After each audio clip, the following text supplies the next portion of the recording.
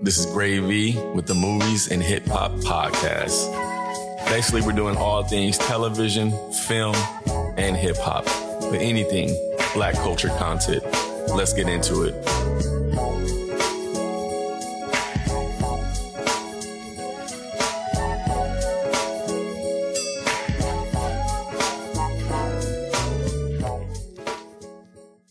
All right, let's get into Mo Better Blues, Spike Lee's jazz classic from 1990. It's my favorite movie of all time.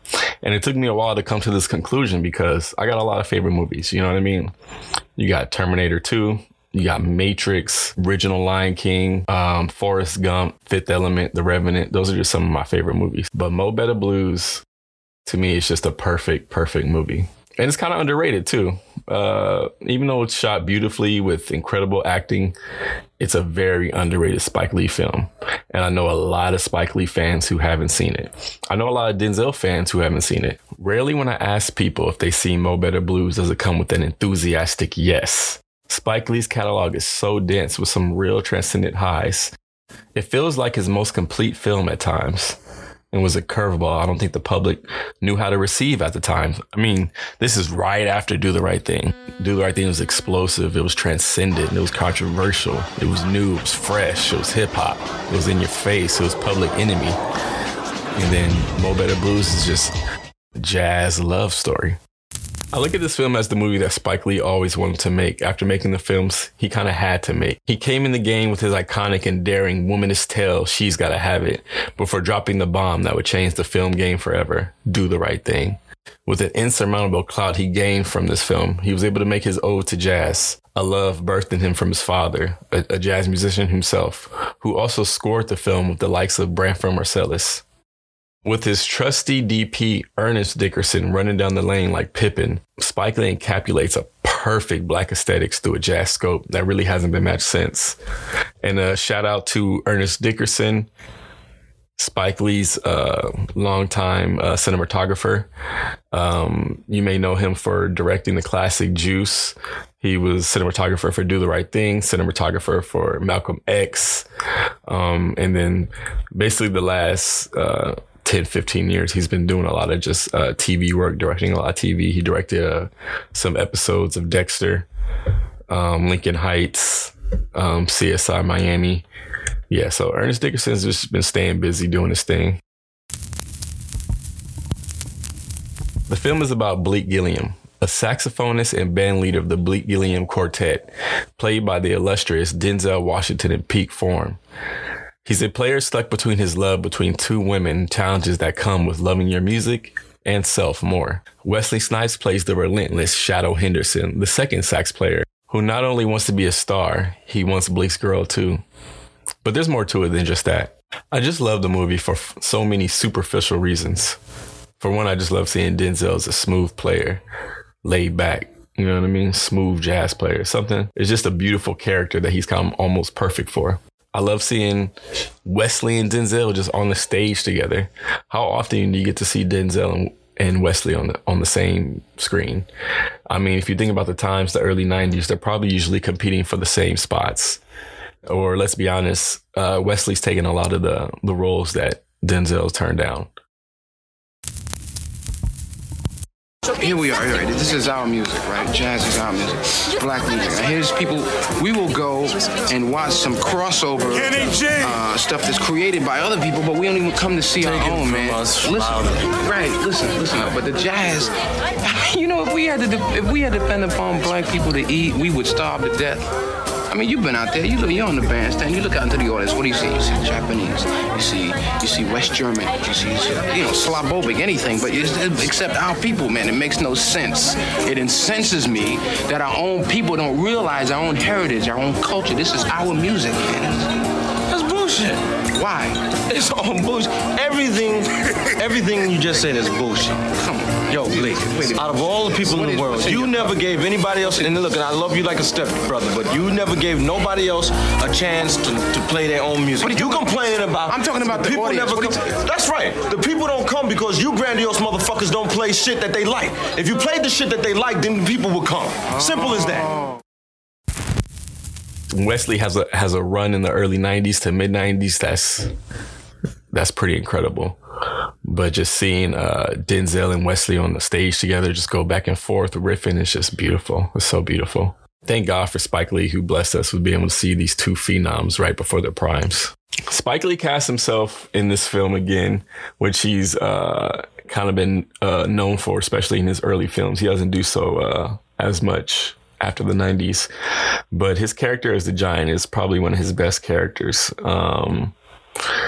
He provides himself with more nuance than the Mars and Mookies of the past, as he plays Bleak's manager / friend who's dealing with a gambling problem that's having him evade some goons. And Sam Jackson plays one of the goons. It's a great character. Great early Sam Jackson. Just speaking about how Spike Lee's just one of the greatest eye for talents the game has ever seen, up there with Gucci Mane, Dr. Dre, Red Auerbach. This film also has Robin Harris, the great Robin Harris, rest in peace. I bet not see her naked on payday. Unknown in the black community, especially the older black community. He has his place in the culture forever. He started off dominating the LA comedy scene in the 80s. He rang off a string of black film classics like House Party, Baby's Kids. He's in Do the Right Thing as Sweet Dick Willie. He's in I'm Gonna Get You Sucker and Harlem Nights. And that's just a 2-year span from 88 to 90. Think about that. House Party, Baby's Kids, Do the Right Thing, I'm Gonna Get You Sucker, Harlem Nights, 2 years. Crazy. He was an undeniable meteor on the rise before his passing in March of 1990. Before Mo Better Blues was released the following August of that year. So he didn't even get to be at the premiere of Mo Better Blues. The film also has Giancarlo Esposito.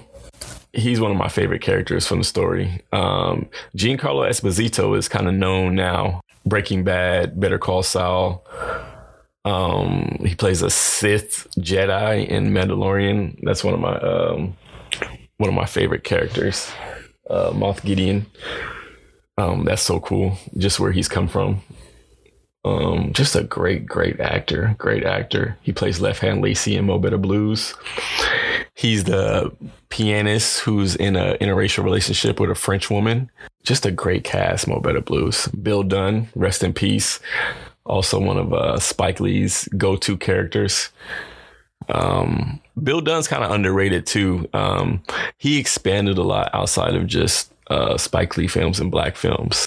But for sure, some of his best characters are Spike Lee films. I really like him in He Got Game. You got the love interest, Cydia Williams, who plays Clark. You got Joy Lee, Spike Lee's sister. What I like about their characters is that there's this colorism juxtaposition. It's implied. It's never said. We know Spike Lee does a lot of commentary on colorism. We see that with his film School Days. We see that with Jungle Fever. He touches it on a lot. So it's definitely implied here in Mo Better Blues. There's this great article actually in IndieWire. You can check it out. I'll put it in the notes below. Cydia Williams and Joy Lee give a woman's account on the set of Mo Better Blues. Came out 2020. It's a 30-year anniversary article written by Tombe Obinson. Check it out. But basically how, some great tidbits in there. Like Joy Lee was protective, of course, being Spike Lee's sister. And that was really different from Cydia Williams' account of being on the set with all these men. And I think we just need more stuff of that, just women's account of Hollywood and sets and how they were treated in the 90s, where like anything goes. These freaking men were just doing whatever they wanted. You got the Weinsteins running around. You got the Cosbys running around just doing whatever they wanted. And you could just see how a lot of actresses, especially black actresses who had short careers, are kind of get disillusioned with Hollywood. Now, Joy Lee gives a little quote in the article that I really like, and I'm going to read real quick. I love hanging out in the studio with my father during those recording sessions with the orchestra. I think the score is underrated and was worthy of an Oscar nomination. It's one of my favorite collaborations with my father and Spike, and their last. They were in a good place, had common ground then, and had synergy. And I think in some way the film was a tribute to my father, to his genius. Keeping with the cast, let's go back to the top, which is Denzel and Wesley Snipes. I love Wesley Snipes. Early 90s Wesley, it's different. Let's run over Wesley Snipes' career in the 90s. It's 89. He was in Major League as Willie Mays Hayes, probably his biggest role to date. And that was a nice little franchise too with Charlie Sheen. He was in King of New York in 1990. He was in Mo Better Blues, Shadow Henderson, 1990. Then this is really takes off. New Jack City. Now, New Jack City in 1991 is Nino Brown. That's probably his defining character in the black community, but New Jack City is a landmark for sure. New Jack City is probably it's a top 10 black classic for sure, probably top 5, New Jack City. Next year, Jungle Fever goes right back to Spike Lee. Another great movie. Another great Sam Jackson performance as well. Boom, here we go. Then Wesley gets in 1992's White Man Can't Jump, starring across Woody Harrelson, of course. Hey, what is this? Jimi Hendrix. No, I know who it is, but why are you playing Jimmy? Well, because I like to listen to him. Oh, you like to listen. That's what the fucking problem is. Y'all listen. Well, what am I supposed to do, eat it? No. You're supposed to hear it. Hey, I just said I like to listen to it, man. No. There's a difference between hearing and listening. See, white people, y'all can't hear Jimmy. You listen. What the fuck are you talking about? His drummer was white. Get the fuck out of here. Jimi Hendrix's drummer was not white. Yes, he did. Yo, check it out. See? This is a picture. Whole damn band is white except for Jimmy. This is a fucking picture, man. This is airbrush bullshit. Jimi Hendrix did not have a white rhythm section. Written by the great Ron Shelton, directed by the great Ron Shelton. You may also know him for Bull Durham. Tidbit: the way Ron Shelton writes black characters in White Man Can't Jump is really not talked about enough. Wesley in White Man Can't Jump plays Sidney Dean. Sidney Dean is this great brash basketball player. Epitome of a hustler, black man trying to take care of his family. Lives in the jungle. Vista of no views. How much did White Man Can't Jump make? All right, so White Man Can't Jump in 1992 grossed $14 million opening week.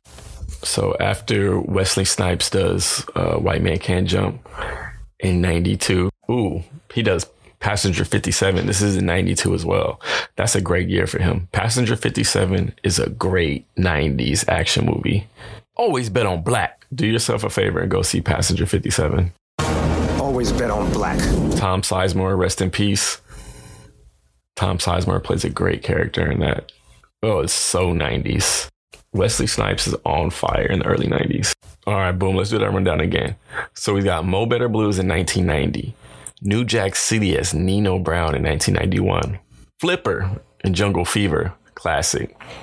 White Man Can't Jump, classic, Sidney Dean. Passenger 57, hood classic, made 40 mil. White Man Can't Jump made 90 mil worldwide. Demolition Man, 1993, classic. That's pretty good. He plays like a villain opposite Sylvester Stallone in 1993. Sylvester Stallone is still one of the biggest action stars in the world at this time. This is where the wheels fall off for Wesley. 1995, Tu Wong Fu, disgusting. Money Train, mid. Although J-Lo is in Money Train, she looks bad. Murder at 1600, that wasn't too bad actually. I remember liking that. The Fan 1996. Who's that? Robert De Niro? Oh, that's a Tony Scott?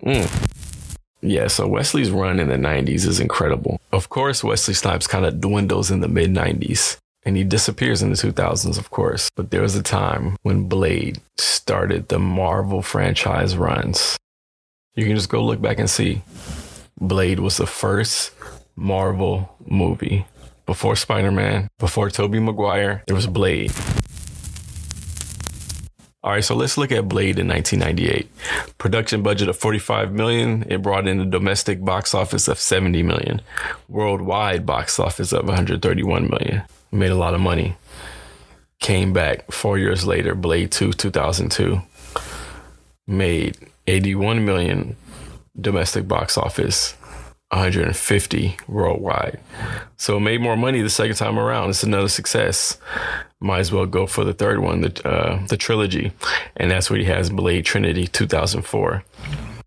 Made 50 million domestic box office, 131 million worldwide box office. So it's got a real strong fan base overseas and worldwide, and it's making its money back off that worldwide box office. So overall, franchise made about 415 million, almost $500 million this box office alone. So you can't say, you can't even really just look at Wesley Snipes as just like a regular star of the 90s. He's almost a superstar. Behind Denzel, behind Will Smith, you can give it to Wesley Snipes as the third most important black actor of the 90s. Shout out Cuba Gooding Jr. You could put him in there fourth. And check out our podcast on Cuba Gooding Jr. being the Vince Carter of black film. I will put Wesley Snipes as a top 5 black actor of all time. That's how much I hold Wesley Snipes in high regard. Like, what are we talking about here? We're talking about Nino Brown. We're talking about Sidney Dean. You know what I'm saying? We're talking about Blade. We're talking about the man that started the Marvel franchises. We're talking about the first black action star with a trilogy. Put some respect on Wesley Snipes' name. Please do. Now let's take a look at Denzel, who plays Bleak Gilliam. Bleak Gilliam is probably a top 5 Denzel character for me. Okay, I'm going to give you my top 5 Denzel characters. Bleak Gilliam, of course, Mo Better Blues, plays the player saxophonist, John Q. Now, his performance as John Q is probably top 2 for me. I love John Q, man. The desperate dad doing what we got to do. Love it. Then I like him in American Gangster. That's Frank Lucas. To me, it's in my top 5 gangster films, but his role as Frank Lucas is great. What else do I like him in? Ooh, He Got Game. Him as the dad out of jail, the desperate. Anytime Denzel's got to be desperate, it's going to be good. He Got Game for sure. That's top 5. Malcolm X, we already know that's one for sure. All right, so let's do Denzel's early 90s. Glory, 1989. Gets the Academy Award. Best Supporting Actor. Mo Better Blues, 1990. Ricochet, 1991. Now, Ricochet is some real bizarre early 90s shit, but it's really good. Like, it's really interesting. It's a nice, like, sit at home, just eat some garbage food and watch like a really good garbage movie. Malcolm X, 1992. Much Ado About Nothing, 1993. Pelican Brief, 1993. Philadelphia, 1993. Crimson Tide, 1995. Virtuosity, 1995. Devil in the Blue Dress, 1995. Tidbit, a house on Devil in the Blue Dress, a scene on there is filmed on my grandma's street. Courage Under Fire, 1996. Preacher's Wife, 1996. R.P. Whitney Houston. He Got Game, 1998. Bone Collector. I love Bone Collector. 1999. The Hurricane, Reuben Carter. That's another one he could have got nominated for. Let's see what Roger Ebert said about Mo Better Blues in 1990. If you know about Roger Ebert, he was a part of the great movie review duo with Siskel. Shout out Siskel and Ebert. Go look that up for you young kids. Okay, so this is what Roger Ebert says about Mo Better Blues. Mo Better Blues is not a supremely confident film like Do the Right Thing, which never took a wrong step. There are scenes that seem incompletely thought out. Improvised dialogue that sounds more like improvisation than dialogue. And those strange narrative bookends at the top and bottom of the movie. But the film has a beauty, grace, and energy all the same. Washington has been seen mostly in heavy dramatic roles. And here, as in The Mighty Quinn, shows that he is gifted at a comedy and romance. Cinda Williams, in her first film, is a luminous discovery. She has presence that seems to occupy the screen by divine right. Joy Lee, in her most important role, isn't supposed to be as flashy, but succeeds in the challenge of drawing our sympathy away from the sex pot and toward the more substantial woman. And I like Spike Lee's acting too. He has a kind of off-center driving energy that makes you into an accomplice even when he's marching straight for trouble. Mo Better Blues is not a great film, but it's an interesting one, which is almost as rare. Okay, so that's the review by the great Ebert. I like how you mentioned improvised dialogue, and that's actually one of my favorite things about Mo Better Blues is you could tell there's a lot of freestyling, there's a lot of improvisation by Denzel, by Spike, by Wesley, by Robin Harris, by Giancarlo. It's just some great improvisation stuff that you could just pick up. It makes it feel more organic. It makes it feel more real. All right, let's talk about Spike Lee. Spike Lee, one of the greatest directors of all time for sure. I still think he's the greatest black director. I think he'll be surpassed by Ava DuVernay though. But in terms of impact, he's still the greatest black director. I'll put John Singleton second. Rest in peace, John Singleton. So we already know about Do the Right Thing. So he does Mo Better Blues, 1990. Then he does Jungle Fever in 1991, where he kind of gets back to his controversial ways. A movie about interracial dating between a black man who has an affair with his Italian secretary, and what that means in New York and those times. He's just on a crazy run if you think about it. If we just start like School Days is a good movie, but it's not great. I'm not a big fan of School Days, but Do the Right Thing is incredible. Mo Better Blues is incredible. Jungle Fever is a great movie. Then he does Malcolm X in 92. Beyond incredible. Comes back with Denzel. Let me see what that was nominated for. So Malcolm X in 92 was nominated for 2 Oscars. Denzel was nominated for Best Actor, which he should have got. And the great Ruth E. Carter was nominated for Best Costume Design. Shout out to Miss Ruth E. Carter. She just won her 2nd Oscar for Black Panther 2. So you see, she's been doing her thing for a long time. I heard some other podcasters, some bloggers saying that they were just pandering to us that Ruth E. Carter got her awards. Nah, she earned that award. She's been doing this. And Black Panther 2 wasn't a great movie in my opinion, but the costume design was incredible as always. All right, let's get back to Spike Lee and what he was doing. So after Malcolm X in 92, then he does Crooklyn in 1994. Crooklyn is not a hit either, but I think it's one of those staple films in the black community. It's kind of a semi-biography on his childhood. Does Clockers in 1995, which is Mekhi Phifer's debut. We don't really talk about Spike Lee putting on Mekhi Phifer, but that's another great black talent he put on. Mekhi Phifer would just go on to be one of the top black actors of the 90s as well. He kind of hits his lull too in the mid 90s. Get on the Bus, For Little Girls 97, a very important documentary. He Got Game in 1998. I liked He Got Game. That's one of my favorite Spike Lee films. I think that made some bread too. He Got Game only made 21 million. Yeah, that didn't make too much bread, but that's still a staple in the culture. That's a hood classic. So when you talk about Spike Lee, you're talking about somebody that's not just a great director, writer in his own right. You're talking about somebody Spike Lee is a culture shifter. He shifted film, shifted music, shifted sports. He was at the helm of black culture for a long time. And he gets a lot of hate, of course, as many great black people do. He gets a lot of hate, but he put on some of the best black talent that we've ever seen he didn't put on Denzel, but he put Denzel on some of his best stuff. He put on Rosie Perez. He put on Sam Jackson, Bill Dunn. He put on Giancarlo Esposito. He put on John Turturro.